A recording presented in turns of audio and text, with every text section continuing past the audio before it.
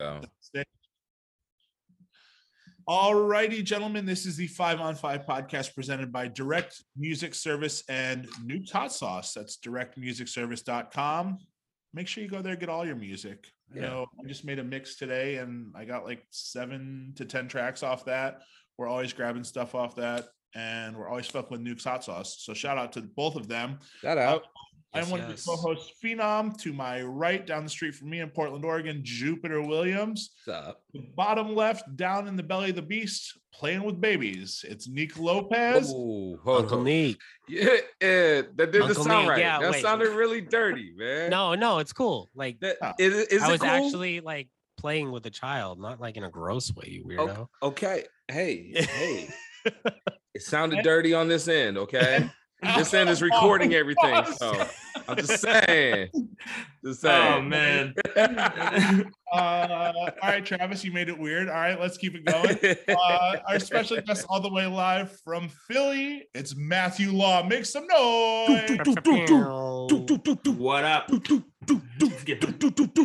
Close. Oh man, I appreciate The gun change. Yeah. We the just West Side, the West Side silencers. gun stuff. Oh yeah. We lick off Griselda booms, Griselda gunshots. We lick them all off for our guests. So You turtle That's shell great. on that one though. I did. And I was kind of like, A little Mario Kart. Turtle shells on that one. yeah, Metal Gear Solid on them. That's it. All right. Too much? Not Snake. Going Snake is too much. Okay, We have to ask our guests how they're doing. we do. Matthew, how are you doing? How are you? Oh, this is I'm good. As I stated before, I had some baklava and some tea, so I'm feeling really good. I'm feeling great. we Feeling love good, but he's nervous about this episode. He is nervous. I am. I've been brushing up on some past episodes. I am quite the fan of the whole structure of the show, and I am absolutely terrified about what this matchup is going to look like right now. Yes. I love this. We're just going to get ready. Every week, what we do, we compare two artists head to head, their top 5 songs as viewed most popular on Spotify. It gets weird. It gets gross. Matthew's done his research, but nothing can prepare him for the route we're about to go today. Oh, God. Gentlemen, I hate this one. I'm going to start with that. In honor of Paradise Fever returning, in honor of us playing Paradise Fever next Wednesday in sunny tropical Las Vegas at On the Record, thanks to Mr. Nick Lopez, we will be doing a battle today of Diana Ross versus Donna Summer. Oh, what the fuck? Wow. Yo. What? You should have gave this to Cosmo. This is not right. This is not okay. Wow. Oh, okay. Let's open up the can of worms, gentlemen. Oh my God. Sheesh. Round 1. I hate it already. Diana Ross, Endless Love, or Donna Summer, Hot Stuff. Let's start with our guest in Philly, Mr. Matthew.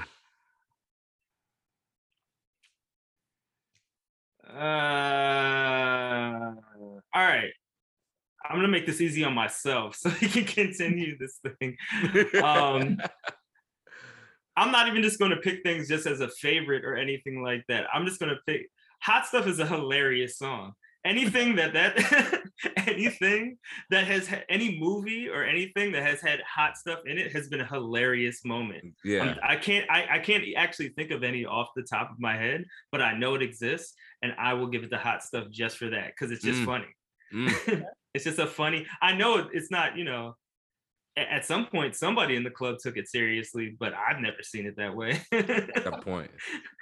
So I'll leave it just at that. Maybe we'll have like like I can really go into it for the next round or two, but for that one, I'm just gonna leave it at like, God damn, that's a funny song. There's got to be a bar graph of like amount of cocaine to seriousness of hot stuff. Yeah, that's it. You're gonna take it more seriously as the night proceeds. And are you in Miami? Are you in Miami? Where are you and how much have you had? How many buttons are undone? How much taco meat is out? I'm a sweat. How Bell Are Your Bottoms? Yes.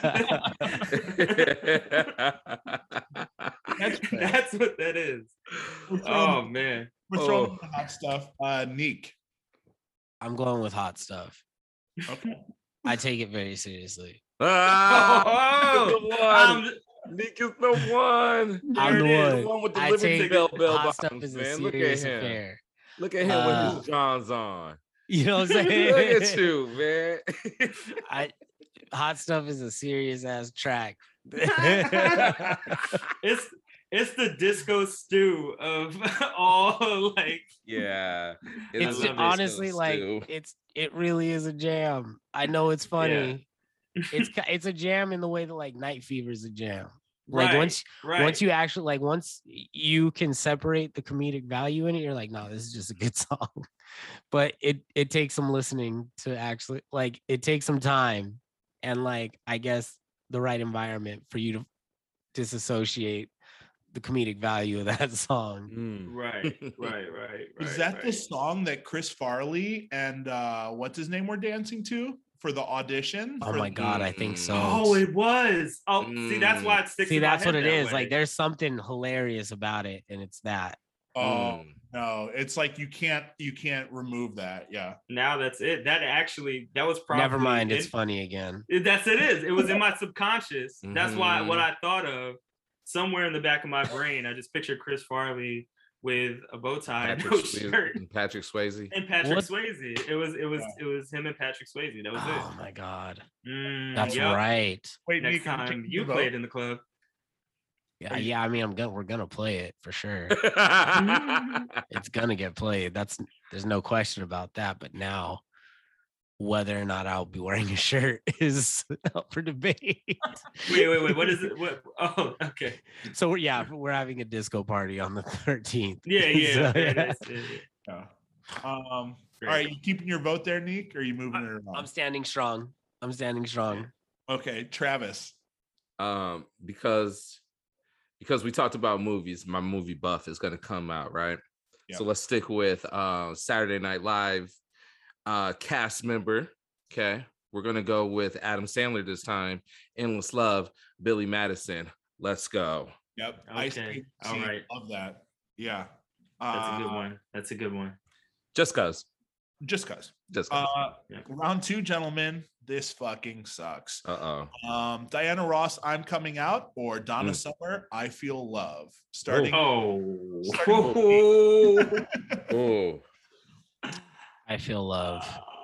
Okay. I Feel Love. I'm Coming Out. I don't know if that's a Nile Rodgers song. I'm not sure. It is. Yeah. It is. Yeah, I don't want to get ripped apart on fucking YouTube, but I think that it's a Nile song. It's a heater. I love the transition track by Four Eyes. I'm Coming Out into the Biggie and Mace. And Puff. Yeah, and Puff. Shout out to Puff. But I Feel Love is just like, man, it's hard hitting. That's like early techno, like that's early house. Like that is, I Feel Love is a standout. Yeah, that's fair. We'll chalk one up for I Feel Love. Let's pass it to Travis. I'm Coming Out. Moving on. Ooh. Let's go. On to Mathew Law. Yeah, I think I might have to go with Donna on this one. Okay. That's definitely one of those records that if Hot Stuff is the funny like disco record for me, like I Feel Love is the serious like it's that's the one. And also like I'm Coming Out is such a fun record, but it wouldn't be what it is to me if it wasn't for Mo Money, Mo Problems. Okay. You know, so Right. Chalking up to Donna, I Feel Love. Chalk it up to Donna, yep. Round 3. Ugh. Ugh. We're not on yet, gentlemen. Diana Ross, Upside Down. Ooh. Donna Summer, Bad Girls. Oh. Starting with Jupiter. Beep, beep, toot, toot. Diana Ross. Okay. Matthew. I don't feel good about it, though. Oh, I'd have to toot toot. I give a toot toot my ass on out of here. I'm about to say, I gotta give it to Bad Girls. I think I just played that like a week ago. Like you can't like, and there's some great remixes as well, or like extended edits that go with like everything. Mm-hmm. And what was it? It was that, and what was the Diana Ross song? Upside Down. Upside Down. Yeah, I feel like Bad Girls like rocks the dance floor a little bit harder. Yeah. And that's why. Yeah, that's a. They both rock the dance floor though. God damn. They do. God, I'm not saying one doesn't. Yeah. Damn. Yeah. Damn. It's the horns, like when the breakdown, right? Like before you get to like the bad girls talking about that, like the like that whole build up with the horns. That's very like one of my favorite like up tempo disco records that I really don't ever get a chance to play is Rick James High on Your Love.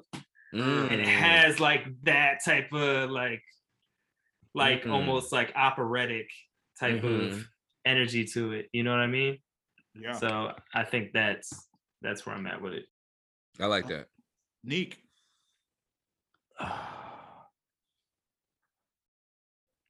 Bad Girls. Yeah, that's wow. What's it? Bad Girls. What's the other one? Upside Down. Fuck. Bad Girls. It's just got like a sing along to it that hits every time. I'm surprised. I will go on record by saying I am surprised by this picnic. We love Upside Down. We love Upside Down. I'm not trying to talk you out of your pick. I can't pick. I'm not trying to talk you out of it. This is just the bridge is sick. Now that I'm like, oh god, like the pre-chorus is sick. Yeah. Yeah, that's a fucking jammer, dog. Yeah. But Bad Girls just hits. All right. So good. Round 4. Yeah. This is starting to become a runaway here. Round 4, Diana Ross Chain Reaction versus Donna Summer Last Dance. With Mathew Law. Can we just move on? Yeah. Do we have to talk about it? This is what's interesting about this as like, obviously these picks are coming from the top 5 most listened. So I'm just I'm just interested that it's interesting to me that that's that balance. But yeah, Last Dance. That's Nick, Travis. Yeah. Sweet. Okay. I should mention that the number 1 and number 2 for Donna Summer were Hot Stuff. Number 1 was Kygo and Donna Summer, Hot Stuff. Damn, Kygo again. Yeah. Kygo, why? Kygo's always, man. Yeah. Kygo just has the pulse on the people. God damn. I need to figure out a publishing deal or some sort of setup, because like the cats in the EDM world that get it, like that get these stems or get these flips, right? It is quite amazing how you can create a second. Some cats even creating a run for themselves outside of like just their own discography and like explode way past any of their own stuff with something that is already so relatable, like a Hot Stuff or something like that. It's pretty cool. Yeah. 100%. This is already wrapped up. We're going to give you a round 5 regardless. Diana Ross, Thank You, or Donna Summer, On the Radio? Donna. Okay. I don't feel good about that though. I do, Donna. Yeah. On the Radio, doesn't that have like isn't that like a 2-parter? Like that has like a long build up. On the Radio is sick. Yeah, I'm going with that. Damn. I know, right? Hey, Colin, good picks, man. Hey, yeah, that was good. I'm surprised we haven't done that already. That feels like that feels like a Mickey. Like we should have did this, but we should have. I actually thought that was going to be more difficult than it was, but it's like, like I said, it's not our personal picks. Exactly. Right. You're at the mercy of Spotify. So it makes sometimes in this scenario makes it easy.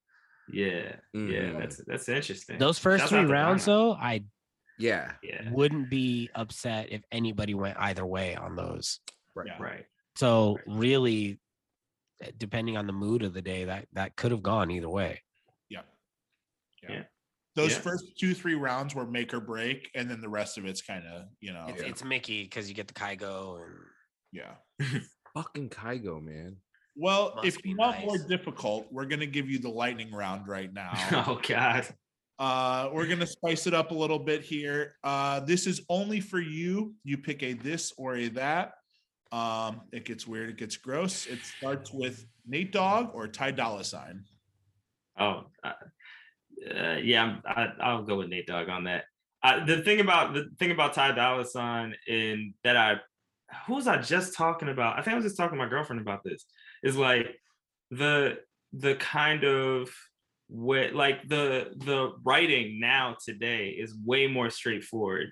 Yeah. In the way that, like, yes. I don't think Nate Dogg's just gonna sing at the top of his lungs, just going, "Let's have sex." Like there's something like the storytelling. He did do "Ain't No Fun" though. I was about to say, but the storytelling in "Ain't No Fun." That's true. Is like that's the thing. Is that like is you listen to the back and forth with Regulate. You listen to like, even it was storytelling in it. It's storytelling in it, man, and it feels like it. I don't think Ty Dolla $ign has hit that stride yet with that because of the kind of pop, rap, hip hop space he's been in. But like Ty Dolla $ign's dope. 2 of my friends are in his band. It's good people. Sick.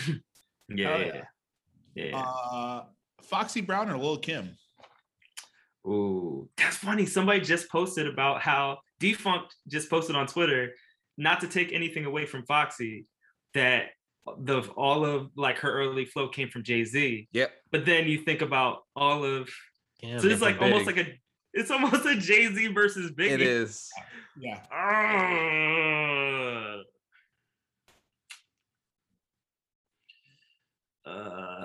I'll go with Kim on this one. I'll just go with Kim on this one. Yeah, it's New really York. Like, do you like Hov? That New York. Do you like Hov or do you like Big? Yeah. That's really all this is. Right. Yeah, right. Matthew Law said, "Fuck Hov." I want to hear. I want my 500K. See, that's what I heard. I want to hear the Jay-Z demos for Foxy. For the way Foxy. Oh my God. I do too. Demos. Him rapping both verses on like "Ain't No Nigga" would be crazy. Yeah. Like it would be like that would be crazy as shit. And Foxy was what, like 16? Yeah, she was like a kid, put that right? out. That's crazy. She in was the saying interview, some wild shit. In the interview in Fade to Black, and when he was just like, she was like in the studio, and he was like, "I've been sinning since you was Barbie and Kenan." She like how she lost her mind there. I was like, yeah, she ain't writing none of that. Yeah. nothing against anything that she did after that, and also her, 80% of rap is like what I would reference the evidence line from Dilated when he goes, "It don't matter how dope you write or look, MCs without a voice should write a book." Like perfect voice, great voice. But yeah, I'm gonna go with Kim on this one, also for voice. But yeah, that's where I'm at with it. Shout out to Dilated. Calvin Harris, Soldier Boy. Calvin Harris, a Soldier Boy.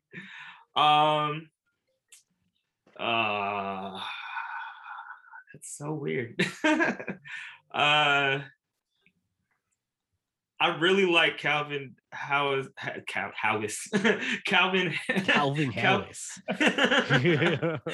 You were talking about hanging with the baby earlier. Calvin Harris Colors is a classic kind of like disco-y funk record to me that I will always play. I'll go with I don't know. Soulja Boy as a musician to me isn't like, that's not really, I don't know with that. So it's as far as influence, obviously But yeah, I'll go with Calvin on this. You know, I'm gonna bop more to a Calvin record. Maybe not so much like We Found Love or anything like that, but definitely his current disco-y revival era is really nice.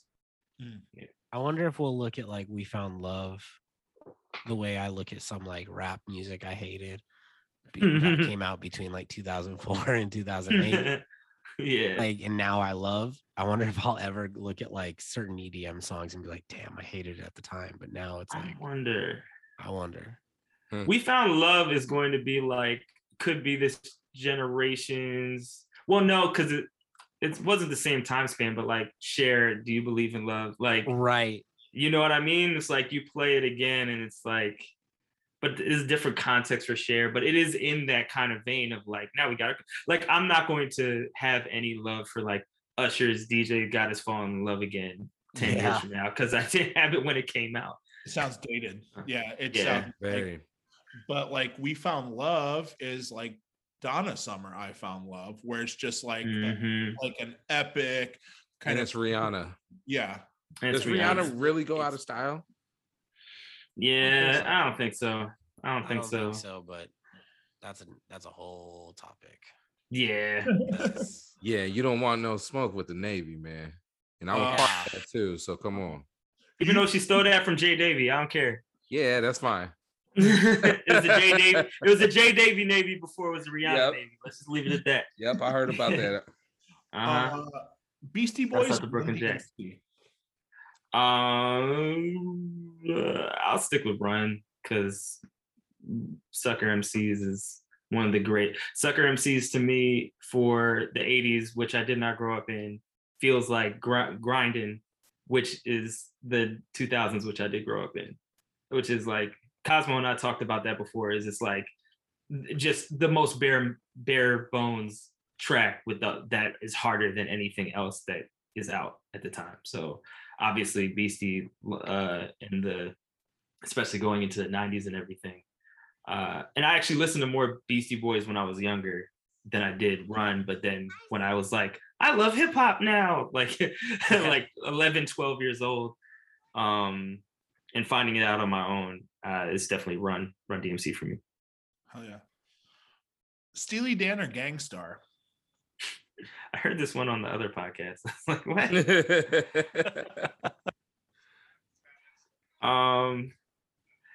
Yeah, I'm just gonna stick it to like what I didn't really grow up listening to Steely Dan. I had to find out later, but anything that has to do with like 90s or 2000s, like real like 90s hip hop for the most part, I'm probably gonna rock with heavier because I found that out almost completely on my own. So just probably Gangstar for me. Yeah. Also fun. There's a DJ Premier told me a fun story about Guru that. No big deal. Yeah, that's what I'm saying. Just really glossing over this, like it's it was a funny.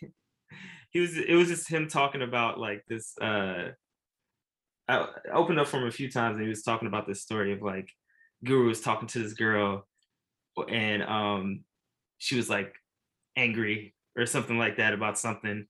I think it's not like a crazy story or anything like that.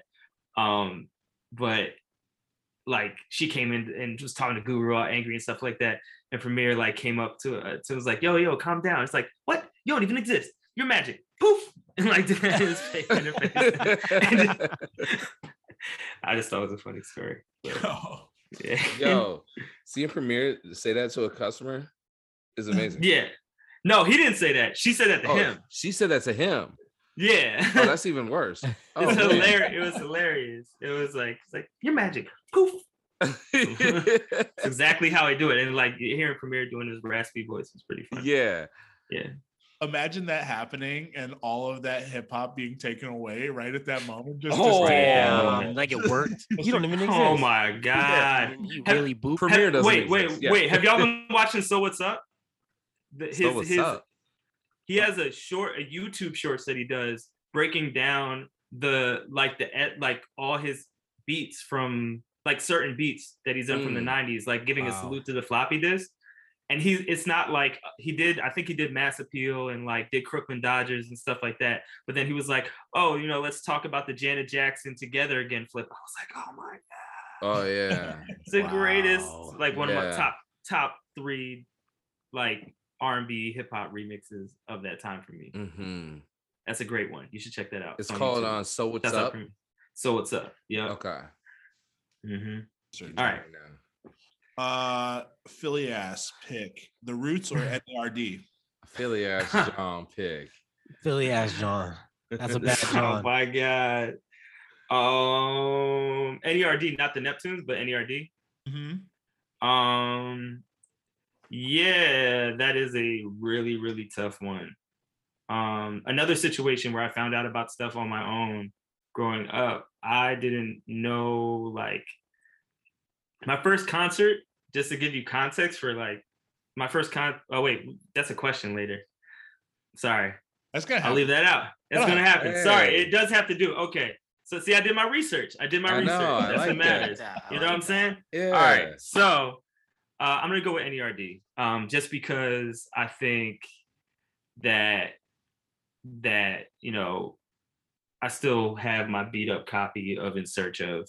Oh, shit. And like on wax, and it's just something about, just as simple as like something like Run to the Sun that always speaks to me in a certain way. But yeah, it's like, coming up, and something about NERD to me is so reflective of like continuously returning to self-discovery. Mm-hmm. Every album feels different because Pharrell, Chad, Shay, and everybody like just want to keep on growing and keep on changing. Even in the last album with like Lemon and all that stuff on there, it was almost like the way they used the 808 was like a member of the band. It almost felt like that. So doing stuff like that, Black Thought's still one of my favorite rappers of all time, top 3. But if we're talking about music as a whole, yeah, I have to go with NERD. Okay. Zap or Gap Band? I'm gonna go with Uncle Charlie on this one. I'm gonna go with Gap Band on this one. Ooh, yeah, I another thing that, like, if we're talking about how the new generation of people have experienced Charlie Wilson, like, I saw someone tweet today, somebody said, Charlie Wilson was in Gap Band, and somebody, like, the tweet above it, the tweet above it said, who raised y'all? I think it was from Chuck English. I saw that. Also, just because, and this is just for Charlie alone, this is a very, very specific story. It's short, but it's very specific. So I pre-pandemic, I was DJing for Jasmine Sullivan, and we did a show on the Tom Joyner cruise. Okay, yep.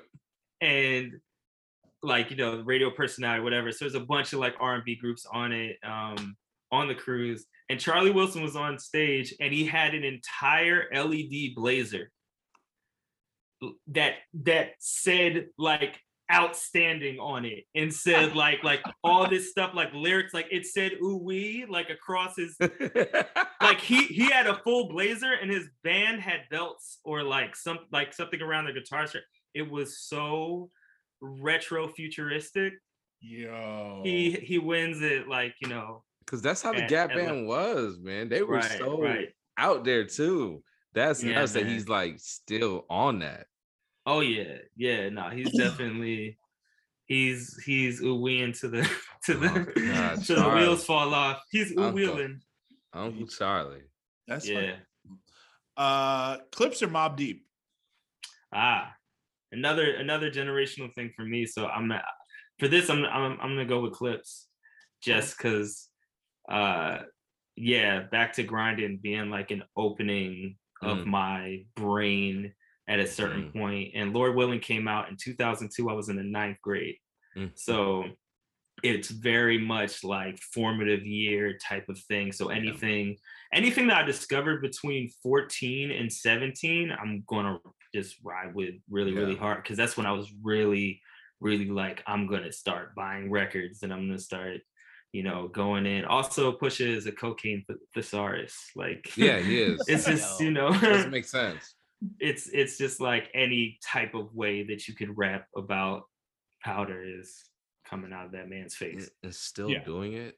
And still doing it. It's been a very long time. Yeah. And it's still like I like your cadence with that one. Like you're exhausted, but you respect it. Like, it's been so long. Yeah, like first of all, if I even had the ability, I just would have gassed out on it. Not out of like repetitiveness, but because I'm just not that creative to do it to the extent that somebody like him can do it. Right. So it's been so long, and I like can't believe that I'm still like, this is still so fresh and good. Oh, crazy, man. Yeah. Sade or Aaliyah? All right, so now the reverse. So for me, it would be, but actually, technically speaking, same concept. I found out about Sade like in high school, just kind of like, of course I knew like Smooth Operator and stuff like that, but I'm gonna go with Sade. And just also the band. Like, I mean, it's just like, like Stuart Matthewman and like that band, everything that they brought to the table. I picture the Aaliyah videos, but I picture the one live show, and how I forget what it was. I don't know if it was like the 90s or something. I have it like ripped on my laptop or something, but it was some Sade live show in the 90s that constantly, I think is it a crime?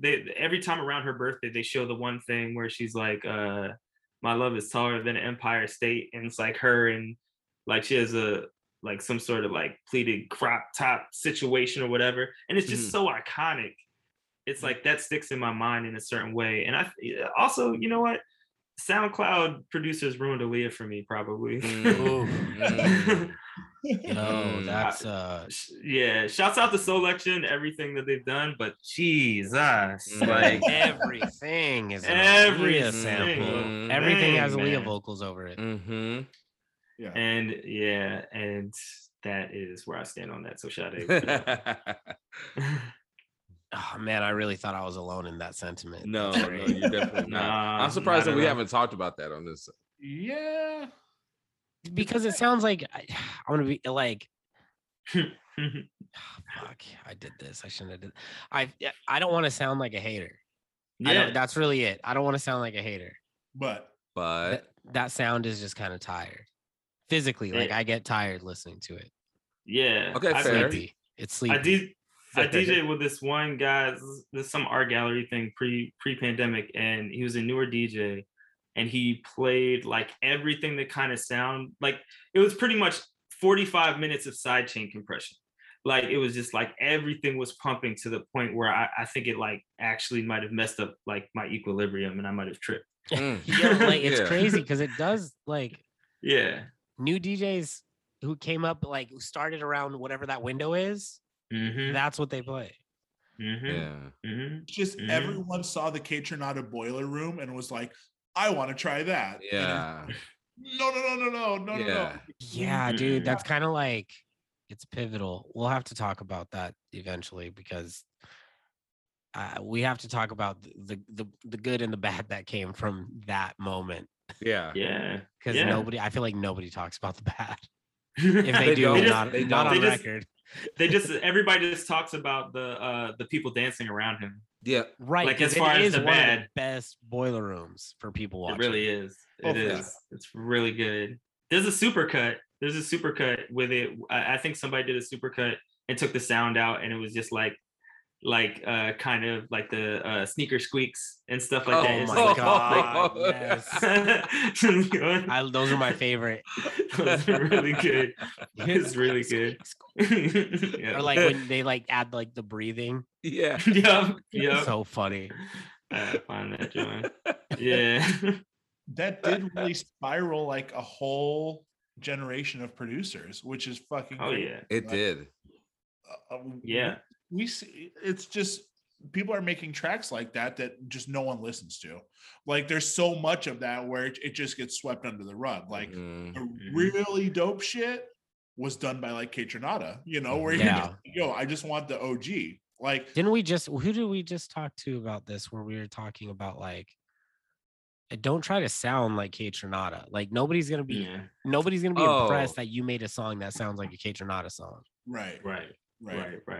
This notion got brought up. Goshfather?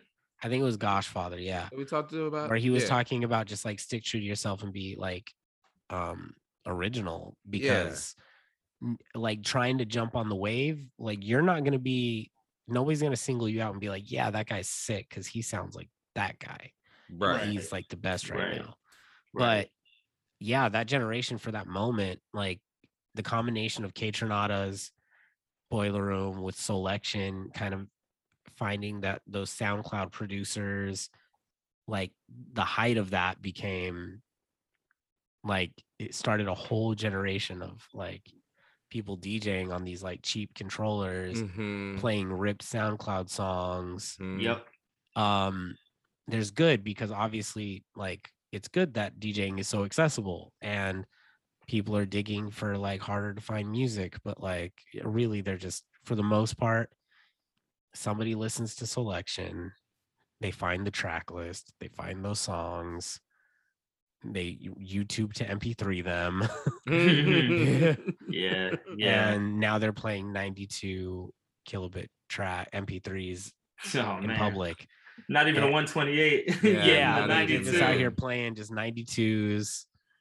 Out in public, putting their little controller on top of a perfectly good system.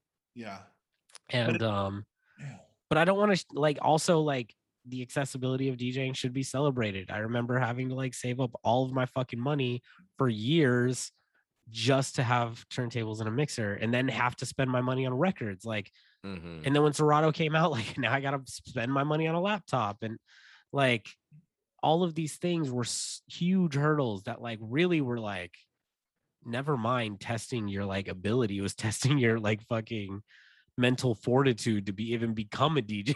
Like to have to work and save and still want to do it like 2 years later after you just got turntables and now you still have to get a mixer. Like we touched a soft spot, huh?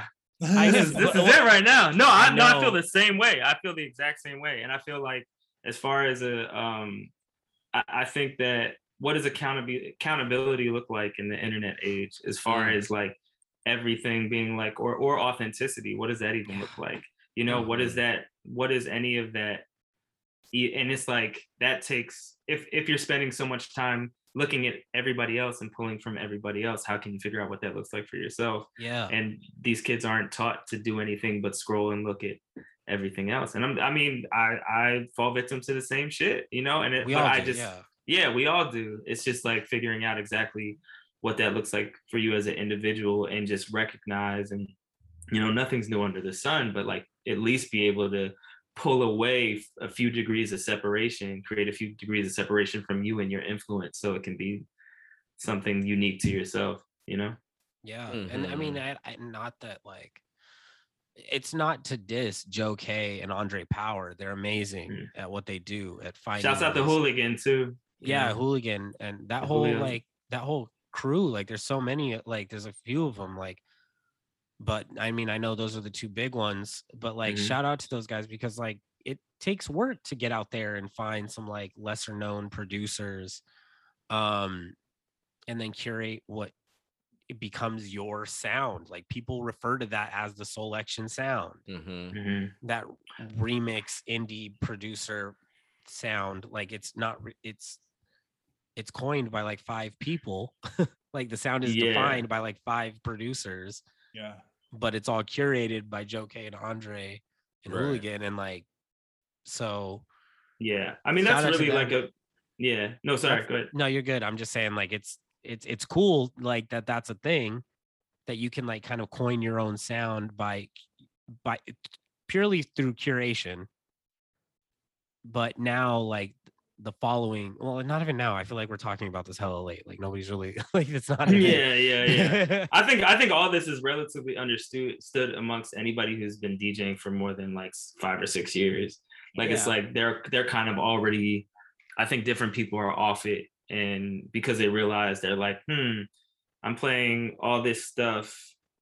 Like, you know, I'm playing these producers that are like underground, and like even the people that like, you know, someone like Sango, or, you know, people who like and producer artists like Masego and people crossed over in that way, like Smino and Monty Booker and like all that, who were all bigged up. Gold Link, first mixtape, the biggest one, kind of already pulled away from what is the core quote unquote essence of that sound. And they've all been in some way, shape, or form better for it, because it's you know that like you start with a like a bigger thing, and then keep on compressing it until it becomes a diamond in a way, you know? Right. Yeah. So that's what I mean. Like the good and the bad that come with that. Yeah, you get a lot of shitty DJs that start playing out too early. And then you get like DJs who like, it's cool to be able to just get $300 and be able to fucking DJ. Like that's cool. Yeah. So it's a double-edged sword, and those who stuck with it usually turned out to be DJs with like unique taste, and that's kind of cool too. Yeah, definitely. It's kind of like the ultimate genre for bedroom DJs, right?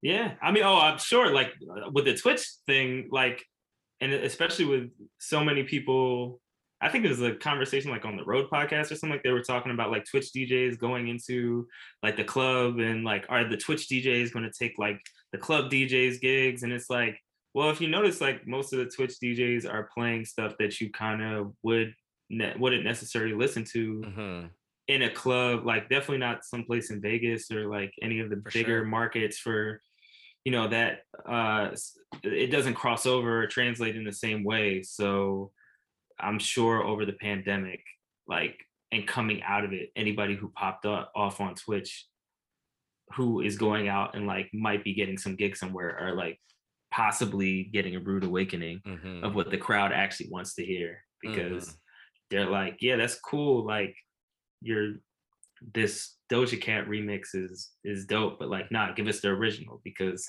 me and my girls, and we got our bachelorette party over here and we want to rock, you know? 100%. Yeah. If you're playing 2 minutes of an 8-bar Doja Cat in acapella loop, people are going to be like, yo, like, fuck this. Like, give me that. Like, they're so confused. Like, it's one of the reasons why I've spent so much time focusing on making my own parties, because the attention span is like minute. You know, and you just got to kind of be able to build it. But yeah, I'm almost afraid to get into the next one because we had such a conversation on that. Prince or Michael Jackson? I'm going to go with Prince for reasons that I think I'm still continuing to discover as I get older. Like Michael, I feel like as a whole, for me, it doesn't, this is going to sound kind of weird, but like, it doesn't really get, like discography for me doesn't really go past bad in a way. Like, it's kind of like the when you get into the New Jack Swing stuff and everything, like, but like when you get to, by the time you get to Black or White, I'm just like, I'm good. You know, clearly speaking to a wider audience, but an audience that I don't necessarily like, I can't completely in my sets and in the house, I won't really be. And I was a huge Michael fan as a kid, you know, like I had a friend around the corner who had was that History? What was the History? What double disc? The double disc, but then like he had Moonwalker on VHS, but then he also had like some other collection of music videos or something that was fire. Moonwalker came out with Bad album. Yeah, that came out with Bad. Yeah, I know what you're talking about, because I had that VHS and it had like up until, I don't know, like Earth Song or whatever. I want to say it came out with History though. Like, yeah, it was a VHS and it started with like Rock With You, and then, or Don't Stop Till You Get It Off, and then it went to, that one. Yeah. That one. That's the History. I want to say that's the History tape, right? Yeah. That's the one. I watched that thing till the wheels came out. Like, broke. Right. Same. So it was that and Moonwalker that we had. Like, we would just watch back to back. Yeah. So I thought, like, that's cool. But like watching Prince concerts now, like, seeing the Sign of the Times concert and like just seeing the musicianship. And just there's other stuff that me and my girlfriend were talking about like, which is a larger conversation around like personal life and all that stuff. But as far as music is concerned, like Ballad of Dorothy Parker is a moment for me where I was just like, and even finding out like, oh, the whole thing was mixed in mono, and like listening to a podcast with was it Suzanne Rogers was his engineer or whatever, like talking about everything that went with that, and the fact that like outside of I Would Die For You, all the drum programming is him doing it by hand and shit like that, like him drumming it out on the Linn drum, like drumming it out by like, fuck all the finger drumming now. This was finger drumming on a linear sequence, like, just going in like that. That's pretty crazy, if you think about that. Shouts out to Michael's beatboxing, but like, I'm gonna go with Prince on this one. That's a pretty unanimous for what we've had. We're 75 episodes in now, and everyone's kind of across the board the same as what you've said. Like, when it comes down to the artist, the actual musician, man, everyone, it's tough to find somebody that could battle Prince throughout the history of music. Right. I feel like even Clapton, I think there's that Clapton quote, is it that said it? Somebody asked him what it felt like to be the greatest guitar player on the planet. And he's like, I don't know, ask Prince. Yeah. That was it. Yep. But you're right. Like, and I think it's gonna happen soon. I think pretty soon, and it sucks because he's not here to defend himself, but we are gonna have a conversation about Prince's personal life here pretty soon. Oh, it's getting there's a few little. I have a feeling that's gonna happen soon. I saw a TikTok clip of somebody talking about it, and I was like, I know exactly. That's the clip that I saw. It's all public knowledge. It's out there. Wait a minute, for real? Yeah. That's a conversation for another time. or because that's like it's a deep dive, and I just don't feel like we're the people. Sign of the times, right? Let's go. Yeah, that's a good point. Yeah, like, if we're gonna have the conversation, it should expand beyond like you know what I mean? Yeah. Let's ask the question that we ask every episode here. Let's do it. Outkast or Hall & Oates? What would Cosmo say? As a Philadelphian, I don't no. More or less. Come on, guys. Yeah, I'm gonna go with Outkast on this one. Once again, actually almost swore I went to Art Basel one year, and it was when they did the display of all of Andre 3000's jumpsuits from when they did that tour. So and I have the one that says Art or Fart. Nice. Wait a minute, you have it? Yeah, I have that shirt. Have it. Yeah. It's drying right now. Yeah. Like the physical shirt, you have it. Yeah. Like the jumpsuit? Not the jumpsuit. No. So they had merch at the display. Oh, no, I don't have that jump. I was like, yo. No. That should be in a museum, kid. I got Outkast gear. Like... No, not that. That would be crazy. No, they had, but it was cool that they had. Yeah, it was a cool. But yeah, I'm gonna go with Outkast. Yeah, I mean, for me, that's a no-brainer. I don't really know how to describe that for me outside of like, I don't know, what was I like 13 when Miss Jackson came out or something. Like something, and not even that. Obviously, you know, what hearing that horn stab on "Get Up, Get Out," like, it's like I don't know. There's like a little bit of everything to it, along with like Organized Noise, you know, the whole Dungeon fam. So yeah, I'm gonna go with Outkast on that one. There's no wrong answer. That's the culmination of the lightning round. I have an abundance of questions for you. Let's just start from the top. Tell us about Friends and Fam Party. Yep. Cool. So yeah, I started Friends and Fam in December 2013, whatever that third Saturday was. It came about because I was doing this party called Fish Tank when I used to go by DJ Fish. 2013 is also when I won Red Bull Freestyle, the East Coast finals, or I was the East Coast finalist or East Coast champ, and then I was third place nationally. When it comes to Philly right now, and even during that time when it came to DJs, like the people that come from the kind of technical side of DJing and like party rocking in that way has shifted so much. I think it's shifted everywhere, and that's a larger conversation about celebrity DJs and like whatever. But I was doing pretty okay at home, and traveling like between New York, Miami.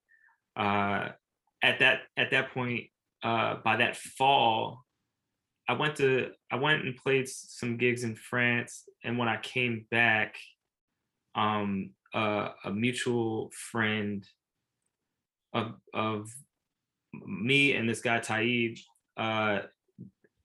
linked me with her. She became my manager, and she also managed Questlove. So I started doing a bunch of gigs with Quest during that time for like the next 3 or 4 years.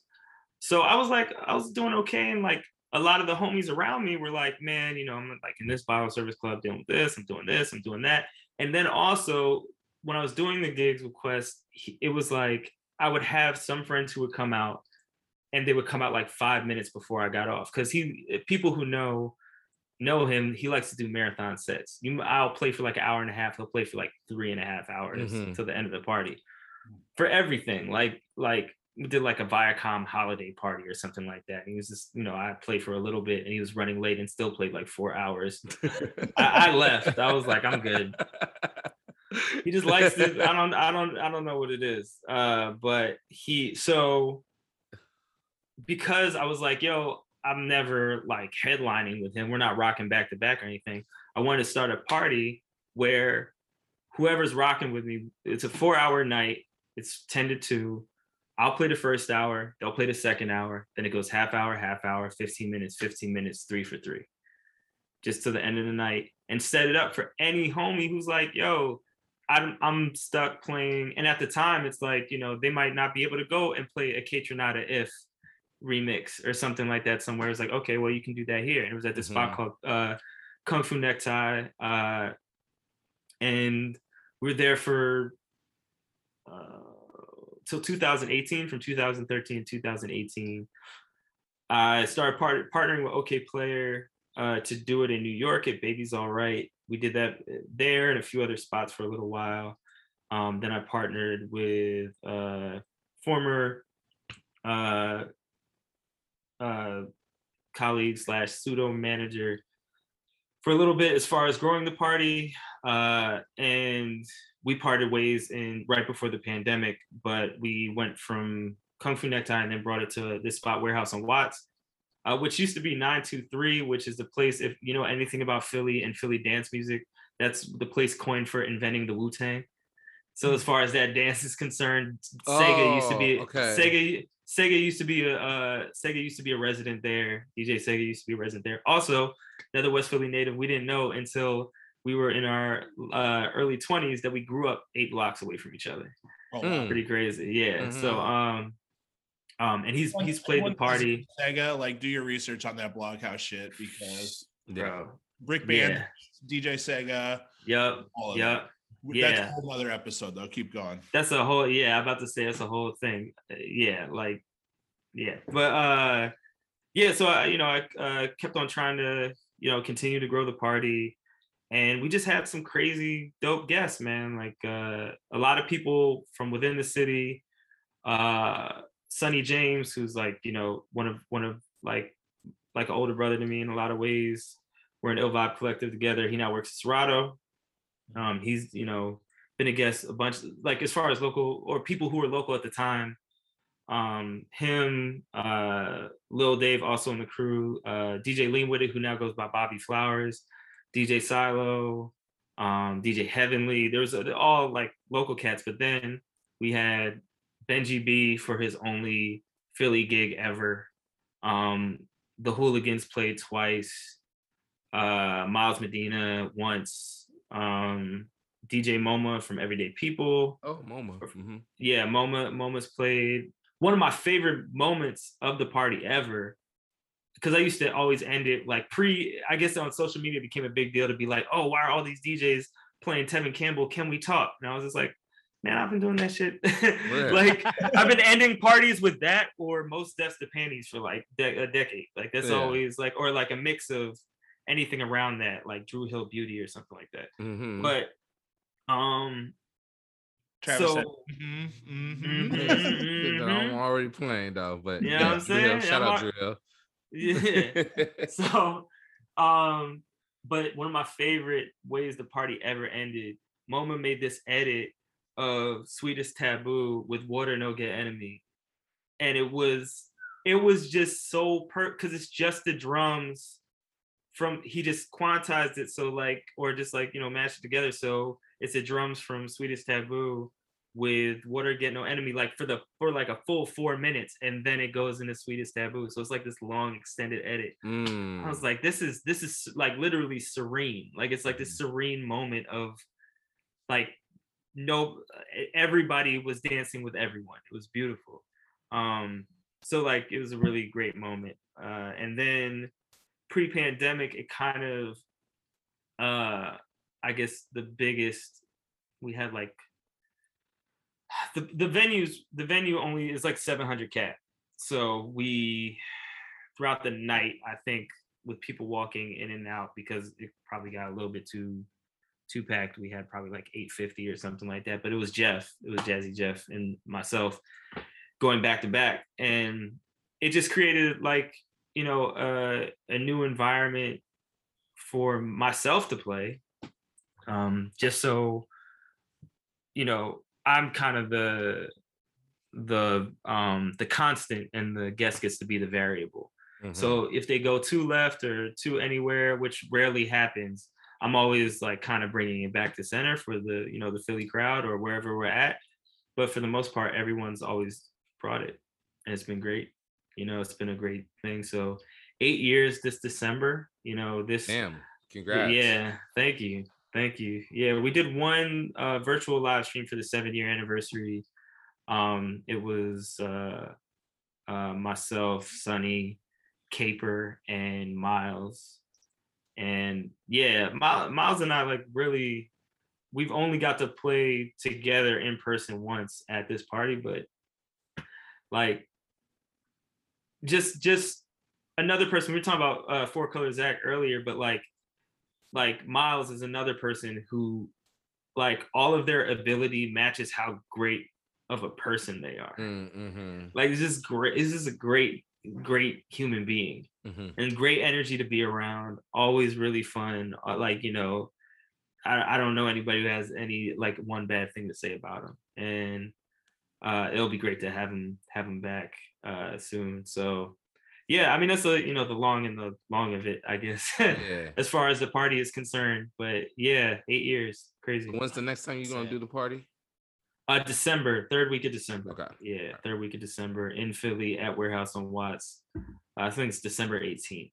And yeah, I've been doing kind of this subsidiary party under the shortened F&F brand called IRL. I started at the, I guess, legendary Silk City, saying the venue that was it Diplo and Diplo and Sia and Labyrinth. Yeah, they named it after this venue. Gotcha. Yeah, it's the spot in Philly. Gotcha. But it's like I turned 21 DJing in that venue. It's like a spot. So what's up with that venue? Why is that venue so iconic? Well, I don't know why necessarily for Diplo, but it's technically, and Red Bull did a really good article about this. It's technically where Neo Soul actually started.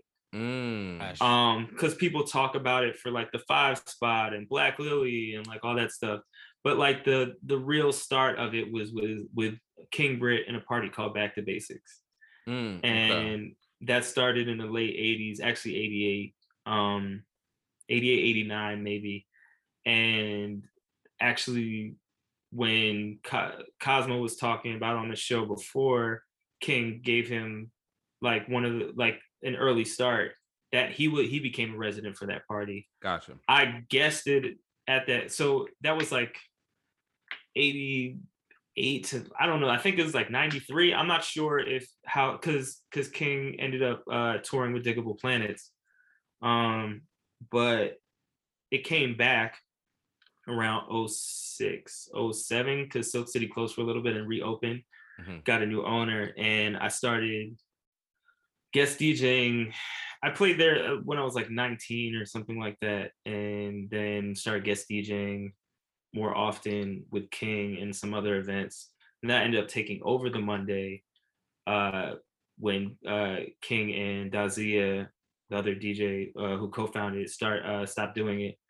And myself and my friend Ron Clark, we took over it for a little while, and that was just kind of always in the circle with that. Like I used to intern at Larry Gold's studio in one of the rooms next to the Roots room, so that's 4 blocks away from Silk City. So even when I was underage and I wasn't DJing, I would just walk down there on a Thursday night that we used to be the really poppin' night. It was called Mo Money No Problems.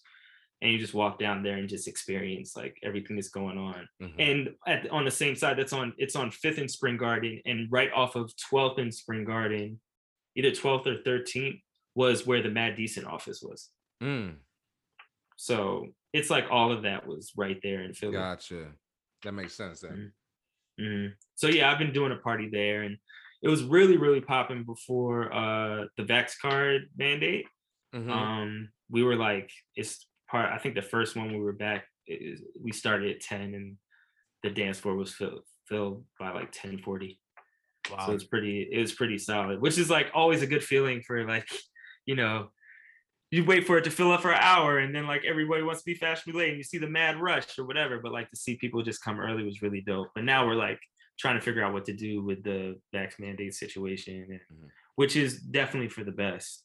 But you know, of course it hurts. It hurts. Yeah. Man, I actually got to play one of those Mad Decent Mondays at Silk City. Oh, dope. Yeah. I think it was me, Joe, and I think Shifty was on it. Oh, dope. He was the guest. It's been a hot minute, but that place is great because you can go grab a bite right there, like right in the. So that was Fluid, right? So Fluid not, or was that? Oh no, that was when it was at Silk City. Yeah, it was at Silk City because it used to be at one point it was a Fluid nightclub too. Rest in peace. Yeah, you know, but dope. Yeah, and they had like bomb ass food, and it's like a train car, right? Basically. Yeah. It's like a trolley car situation, and the one room is probably like a 250 cap, for where the lounge is, and then the other side is like an indoor outdoor restaurant, and it's really great food. It's really awesome. Dude, that shit. That's Portland needs something like that. This spot was hella dope. So I want to talk about Unturn. Oh, bet. Yeah, because I love it, and I love the video that you did with it, and I want to know like what artists inspired you sonically when you made that. It's a good question. I think around that time I was listening, interestingly enough, Prince a little bit. There's a DJ who did that remix. It's not DJ Rashad. It's a Footwork remix. I think it's Traxman. He did a Footwork remix of Sexy Motherfucker. And it's like 70 BPM or whatever, 140. And I was just chopping up drums and stuff. I was like, yo, I made that right around the time of lockdown, and was holding on to it for an EP that is coming out in February. So look out for that. And that song is actually going to be on the EP. We were planning on releasing a little bit earlier, but we're moving some things around. But yeah, I was listening to a lot of that. A lot of broken beat has always kind of been in the back of my mind as far as like drum programming, even though it's more straight. That's more of a straightforward thing. And I wouldn't say I was inspired by any particular, outside of like Prince and that Traxman song, that Traxman flip. I don't think I was necessarily inspired by any particular artist as much as I was inspired by how frustrating it was to be in the fucking house. Sure. And what we were dealing with like all the misinformation with COVID and everything going on. Cause like that's me on the vocals. And shouts out to my girlfriend, like my partner, she's absolutely amazing, like videographer, filmmaker, DP director, absolutely great. She, you know, I don't know, she's watching right now or whatever. But she actually just won an Emmy, which is really cool. Oh shit. So little got a nice little team situation going. But yeah, she killed that video. And we'll be making more for the rest of the project. But we were like, I mean, during that time, we were in our apartment just feeling stuck. She was working on editing stuff. I was working on trying to fucking figure out what the hell to do without any gigs. And this was like March or April. You know, I think at that time I did this, it was around the same time as I was finishing up this remix that I did for, do you know Hero? It's an artist on Fool's Gold. Well, A-Track reached out and asked me to do a remix for him. So I got done that remix. So I was kind of in a pocket for like, I'm gonna do some more dance music stuff. And just ended up going in that direction with that one song. And as far as the EP is concerned, that's going to be the last track on the EP. The rest of it is it fits on there, but it's definitely a mix of like predominantly up tempo, kind of left of center dance stuff. So yeah, more than anything, I was just inspired by fucked up situation we were all in more than music. I was because even like the melodic stuff that comes in eventually, for me the drums were the most like effective way of describing how I was feeling at the time, you know. No, it's really fucking good, man. I definitely talk about that because I heard it and initially my mind was like, I heard some elements of Justice Cross, and like, oh man, that actually thank you for that, man. Like that, I didn't even think about it that way, but that actually makes me feel really good. I heard some elements of Channel Trace, you know. I heard like a bunch of dope sounds, and I'm like, I wonder if he was fucking with any of this when he was making it, or because I know your music tastes are vast, you know. Yeah, definitely Channel Trace. It was definitely an influence as far as just like being able to kind of not necessarily rap, but like just flow over up tempo stuff. Him and this dude, before I heard of Channel, I was listening to Goucher Lustwork. Do you know that dude? I forget. I think he's from. It's like much more calm, but in a very it's a similar vein. So I was listening to that stuff, but also no, I appreciate the Justice shout, because in like 08, 09, when all that was going on, even though like, do you remember that their tour documentary? Yeah, Across the Universe. Yeah, and they like threw alcohol on someone and tried to like light him on fire backstage. I was like, you guys are a bunch of fucking assholes. What's wrong with you? Yeah. Outside of that moment. They were that's kind of a crazy Across the Universe is kind of nuts, right? It was kind of nuts. Like it just looked. This is gonna be might be a weird thing to say. It looked like it smelled really bad, like the entire tour. Oh man, I bet. Yeah, like just really, really bad. But as far as the shows on that tour, I wish. Did you go to any of those shows on that tour? No. New Year's. I was at the New Year's. Justice. Peanut Butter Wolf was direct support. Before that, So Me played their art director. Willie Joy opened up. Zebo opened up. And Justice at midnight, I think they played Next Episode from Dr. Dre. And they were like, we're going to debut a new song. The new song was Kanye Paranoid because they had one of the other members of Ed Banger helped produce that. I can't remember who right now. And then Feeds. Yeah, or like I think Crazy Baldhead did some production with that Kanye album as well. Mr. Flash did Paranoid. Gotcha. And then they ended their set. Their encore was Why Can't We Be Friends? And it was insane. Like everyone went fucking insane. And then it was lights on, end of the night. That's crazy. 10,000 people. Wow. That's beautiful, man. Vegas House of Blues show was not that exciting. I mean, it was exciting, but it wasn't like that. It wasn't that unique, I should say. Yeah. That's crazy. It's Justice, like it's if we were going in line, I would say Daft Punk Justice. Like you have to in the grand spectrum of things. Basement Jack's right there, right there, No, I agree, definitely, man.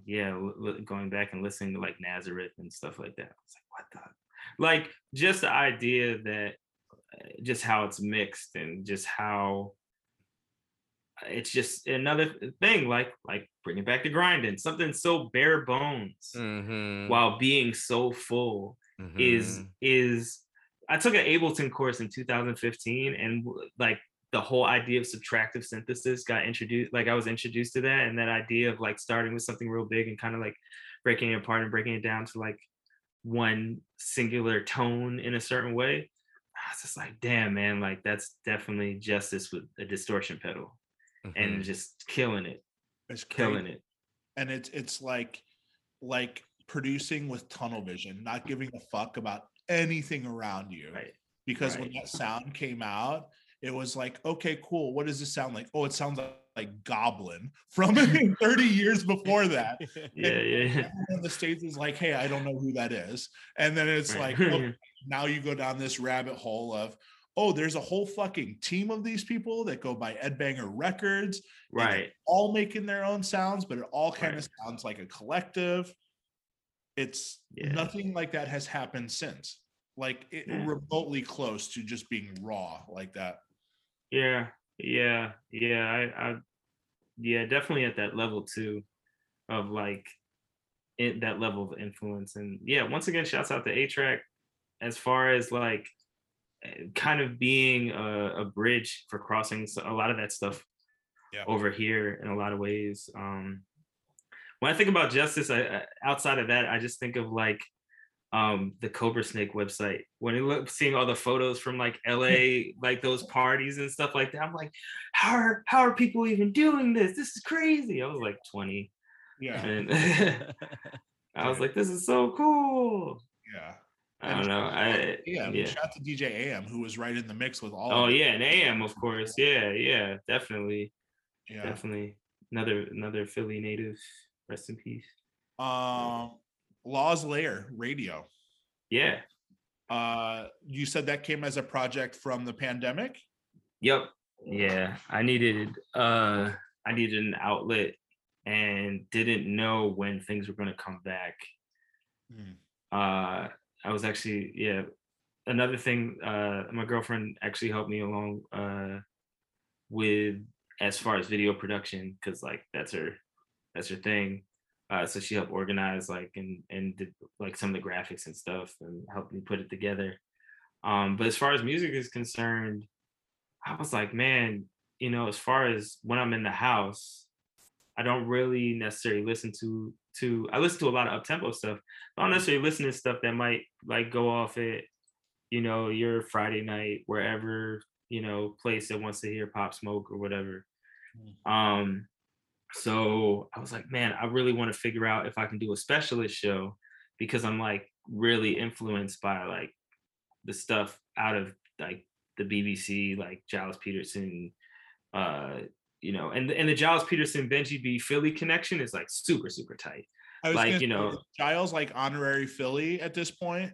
I don't know if yes, I wouldn't be the one to say that. I think you could ask like King or somebody like that, but like I would say that definitely anybody that has from an artist from Philly or that has worked like kind of that soul Aquarian space or whatever, they're honorary like Londoners or whatever, right. Because like being on that like Organics, the first Roots project coming out on Talking Loud, or not, it wasn't Organics, it was, I don't think that came out on maybe that came out on Talking Loud. It was like another project that had like The Session on it. I don't know if you ever heard that record, but it's a 12-minute posse cut with like a bunch of rappers, like it's everybody. Quest is rapping on it, everybody, and it samples one of the tracks from the Mo Better Blues soundtrack. And yeah, but like stuff like that, I don't know, random music knowledge. But yeah, so I started the radio show in lieu of that type of, like in reference to that type of energy, and to an extent, I saw a lot of DJs kind of gravitate towards that, and DJs I never even heard of before, like before Twitch, like Spinurita, or like, doing whole broken beat vinyl sets. I'm like, why? Like, why? And like a lot of people out of the Bay, like doing kind of really interesting sets in that way. And I feel like it worked out for the time that it did. I wanted to expand. I think it was the second season, because I kind of broke them up, because once again, my girlfriend, the producer, and she was just like, yeah, you should break it up into seasons and we can like put it together like this. I was like, all right, cool. This is a great idea. I started doing interviews. So I interviewed Cosmo, I interviewed A-Track, I interviewed Khalil, who started, he's a co-founder of Living Proof. There's a party that started in the UK that also came to the US. And I interviewed MoMA. And then I think second season or third season, I interviewed Dennis DeGroat, who he's a tour manager and manages this group called April Vista, but he's also he co-founded movement.com, which is like was like an Amsterdam-based R&B. Like pretty much all the selection stuff comes from like blogs like that. Like they're like huge influences for Joe and Julio and Andre in that regard. And then Nikisha Bailey, she's a VP A&R at the label that has Kehlani and Kevin Gates. I'm so bad with like major label stuff. But I interviewed her just to round things out as far as like just information, and not just interview DJs, but also interview people in the music industry, and just get their take on different stuff. But yeah, that was pretty much it. It was, I don't know if I do bring it back, I would like to pick it up, like have it pick up on like an NTS, or like it'd be cool if it was like a KCRW type thing that we have. Like we have WKDU out here, but I feel like their programming is kind of full. So it'd be nice to get like on like a nice internet radio situation with that. But it was really fulfilling to do that, because there's so much music that I don't get to play in the club, that if I got booked overseas or something like that post-pandemic, I'd be like, yo, I want to show up like that. like the last gig I did, the last run I had before the pandemic was hit was it. I did a China and kind of like Southeast Asia run, and I was playing in Beijing, and I realized that all of the EDM kids went from EDM to just Travis Scott style hip hop and like nothing else. And I was just like, what am I out here for? I can do that at home. Not saying like, obviously the money's cool. And I'm not saying that like obviously travel is amazing.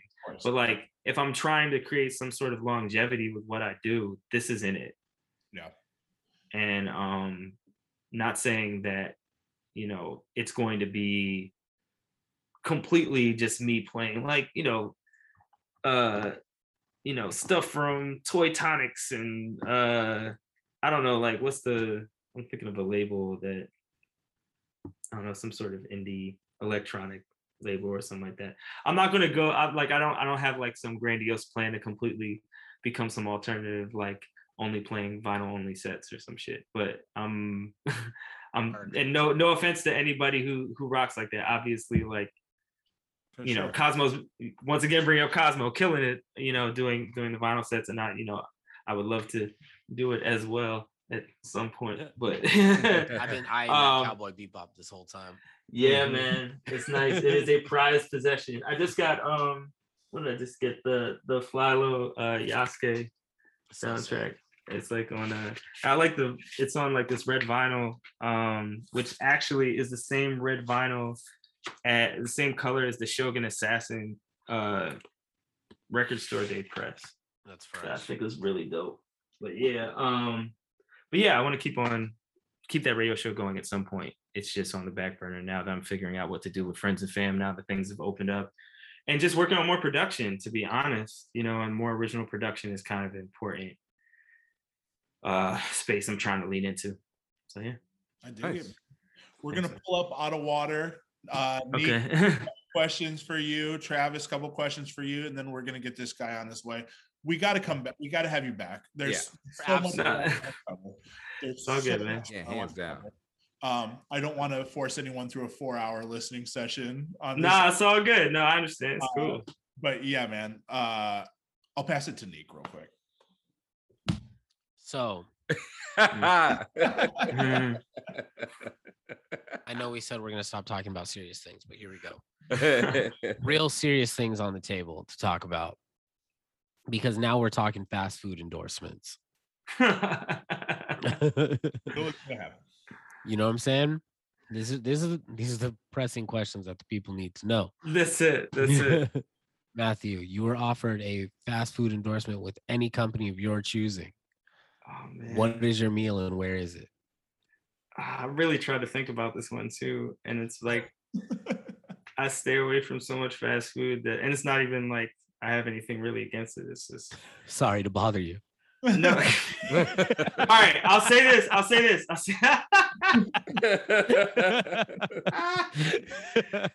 All right, if they could make, this is so specific. If they could make, all right, so Burger King. I love Burger King. I do love Burger King. Burger King, the smokiness of the smoky burger situation is really fire. That charbroil situation. What people might not realize is they also now do a Beyond Burger. They do. Yes. I think they're the first fast food place to have. Impossible. They do Impossible. Yo, Impossible. It's Impossible. It is. It's Impossible Whopper. I would do an Impossible, like a smokehouse Impossible Whopper with like a sweet and tangy barbecue sauce, the onion ring situation. What is that? Like the onion, like the little fried onion situation. Yeah, it's like an onion ring. Mm-hmm. Yeah. Oh, you mean on the burger? On the burger. Oh yeah, that's just the fried onions. The fried onions. The deep fried onions. Yeah, the deep fried onions. Yeah. I might.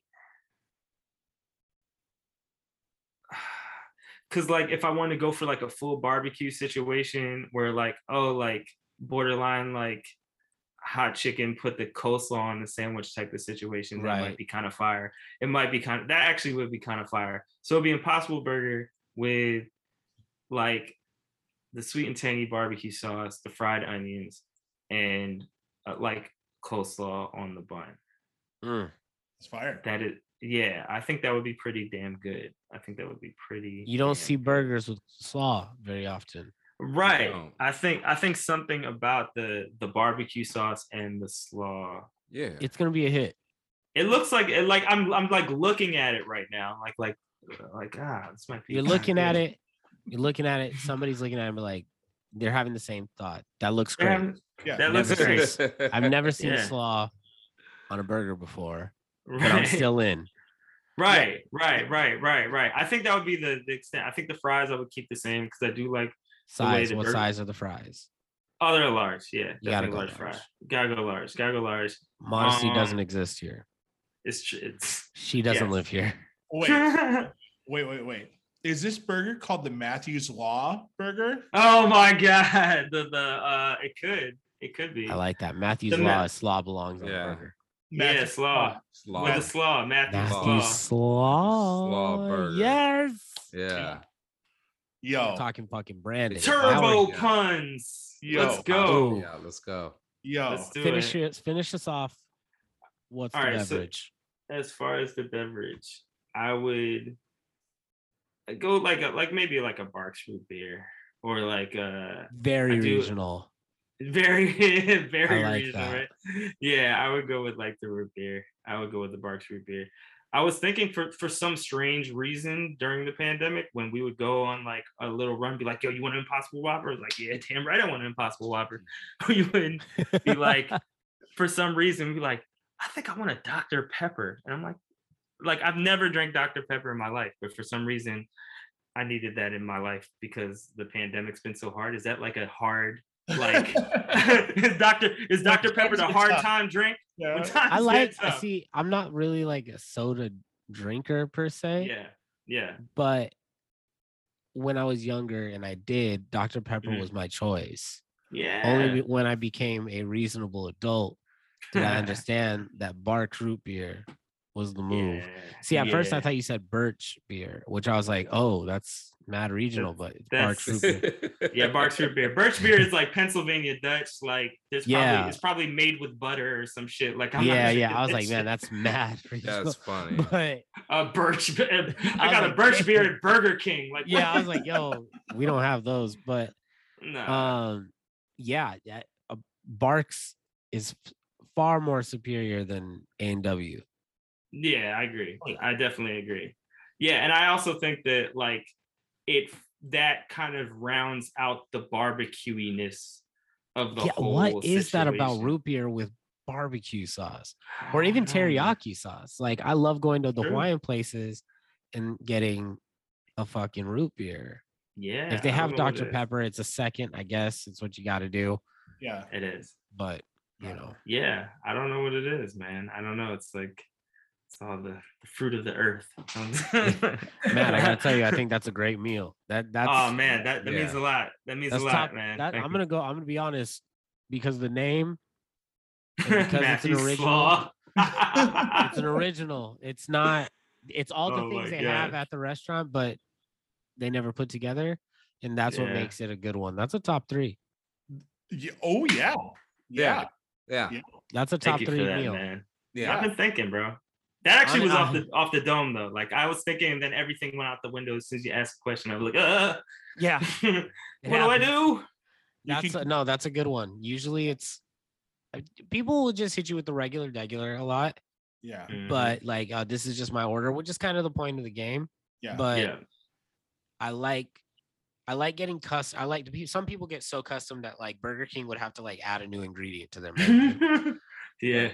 Which is cool. It's cool to hear. It's very imaginative, but I like the idea of like, all right, here's what they got. Yeah. This is what we got. We're just gonna combine pre-existing ingredients to make a new like product. I want you to season it with Baja Blast. Is that possible? It's like a completely made up, but yes. That's so what we're talking about. They have Baja Blast. No, they don't. That's no. I mean Taco Bell. Taco Bell. Yeah, but like, what are you gonna do with it other than freeze it and just serve it as a beverage? I want this beef. I want the beef. So marinate in it overnight. Marinated Baja Blast. You can put this on the blast my fucking brains out. Yeah. God, great. Shit your pants special, right? Baja blast your britches. Travis. Yo, we're working on a DJ biopic cinematic universe. So in this DJ biopic cinematic universe, who is playing Mathew Law? It could be anybody dead or alive, any entertainer. It could be an animated entertainer. It can be an entertainment from a audio book. It can be from a regular voice actor. Morgan Freeman. Hey, it could be. It could be like. It should be like Kevin Hart with the voice of Morgan Freeman. Yo, wait, why are we all listening? Like it's the first time Neek and I have heard this question too. I know, right? Because he added the audio book. He added the audio. Like, where can I go? Now I'm now I'm like, what audiobook reader would I have played? Oh my god! What do I was joking around in my head. I was like, let's go with Zayn Malik. I was just like, I don't know, like that would be that's a new one. Okay, we'll go with that one. It was either that or I was just joking around in my head too. I was just like Ty Mock from The Last Dragon. Oh wow. I like that specific one. For a super campy one that just like, it's like I'm just gonna talk really quietly and pretend that Yeah, exactly. I like that one. I don't know, just off. I don't know who enough people like joke around and be like, you look like Drake just because I'm light skinned and got a beard. So it's like it's like I'm not just gonna be like Aubrey Graham, who actually probably makes sense because he actually is an actor. Zayn Malik looks like if he put a beanie on, he could be you. Sure. That's what I was thinking. I was like, Yeah, no, he could. I'm not mad at this. He could. Right. Like picture this guy with a beanie. Exactly. That movie's gonna sell. That'll sell. Oh yeah. Trying to do the eyebrow. He's gonna do the smolder. I don't have the smolder. He's gonna be Smolder and Scully. Yeah, he's gonna be in the DJ biopic, and then he's gonna be in the Drake. He's gonna play Drake. This is the Kroger Drake. Yeah. Not black. Kroger Drake. Not black, but passing. Passing. That's it. That's the. Oh, that's rough. Matt. All right. We have a Spotify playlist going on right now. 515 Spotify playlist. What song do we need to add? That's this one. I didn't really know what to think about. I can. Oh, you know what's I really like. Do you know Sam Gelliatry? No. Sam G. Yeah. He's he's part of that selection sound. So he is, but now he's kind of like a pop. He's like going into this pop space. This guy? That guy. So he has a really crazy flip of that I still play of Pharrell and Kanye #1. It's really good. He's like one of those guys who like is also was on the sidechain compression side of things, but like he's like a kind of a virtuoso musician. So he would like play really crazy bass lines and keys over stuff.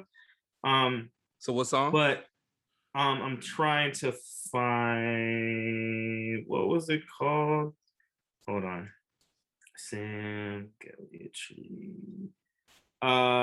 It was on, the song's called Duo. Okay. I really, really like that song. It's kind of like a fun, like the drums are kind of like Christopher Cross, Ride Like the Wind. Oh, you're talking to the right group of guys. But it has like a very, like, it's a really, really fun pop song. And it's like, wow, Sam G's a pop star now. Like, it's like that type of thing. I really dig that song. There's a lot of other stuff that I've been listening to, but that one I really rock with that. And I really like, he's been doing these little kind of candid video type of situation to him, like playing bass and like playing, like building the tracks that I feel like is really nice. Oh, I love that. Like, I love when they do that stuff. Yeah, it's really cool. Long Distance is the big one from him.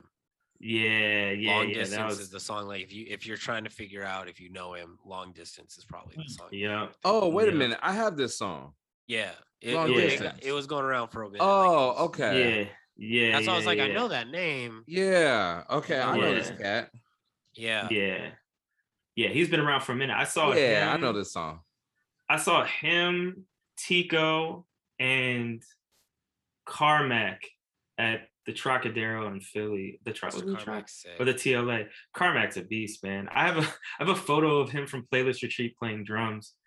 It was dope to hear him because like on a kit. On a kit. That's cool. Yeah, it was cool. How did how many times have you been to Playlist Retreat? Since the first one. Yeah, I've been going. So you've gone every year since, right? Mm-hmm. Oh yeah, I mean you're in Philly, so of course. How's I don't know. Tell us about it. What's your experience like every year? Like from the beginning to now, what's changed? Do you feel like, are you as excited every year as you were for the first one? I'm definitely as excited. I think last year, the last one before the pandemic was just so great because that was like that was when, I was hanging with Miles, hanging with Cutso, hanging with Jay Espinoza, hanging with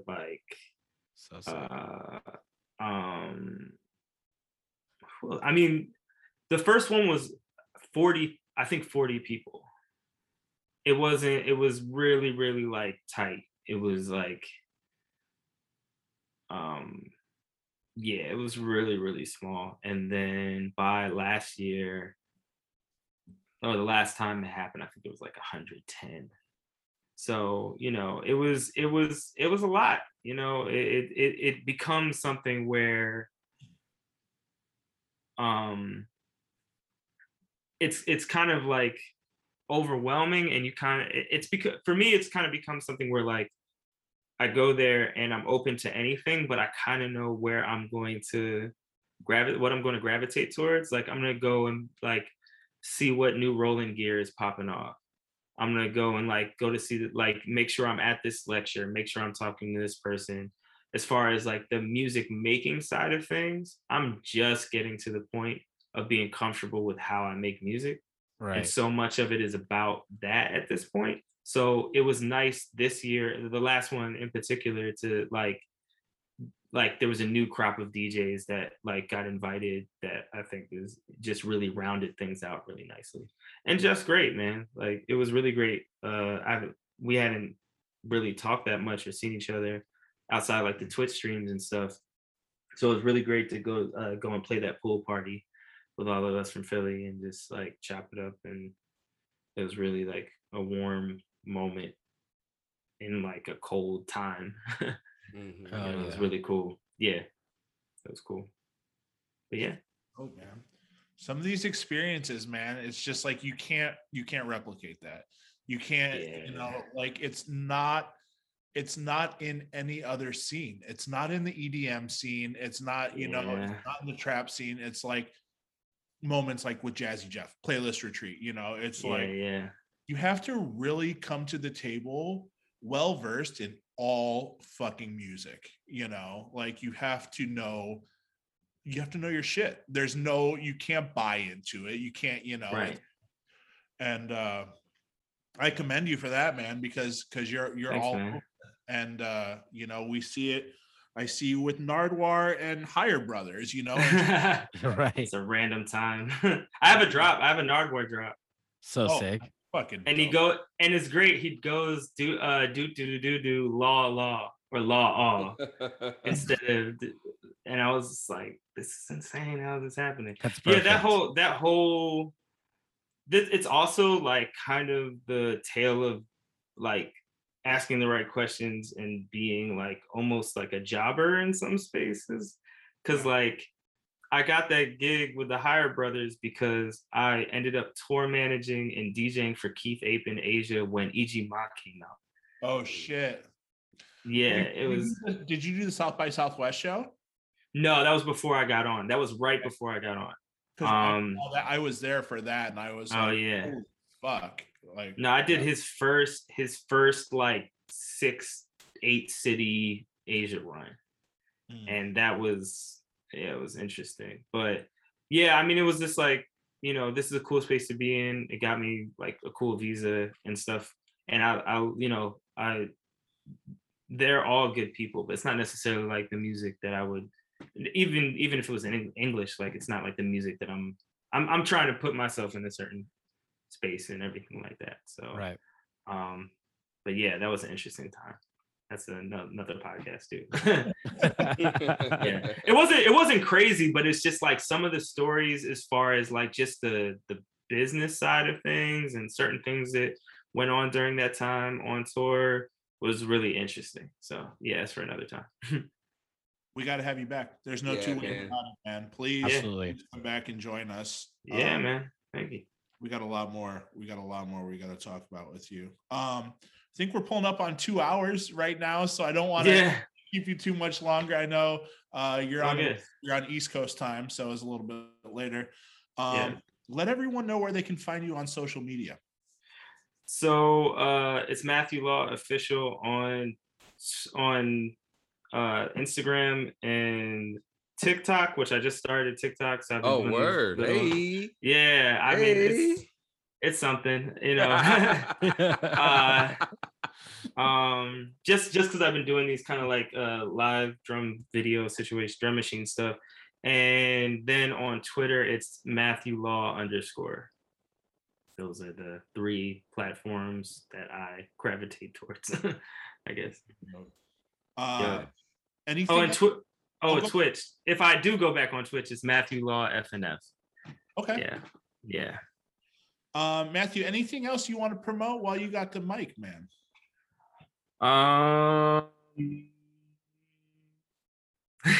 Good question. Rumble EP coming out in February, end of February, possibly early March, with that song Unturn on it. FNF, a 8-year anniversary, December 18th here in Philly.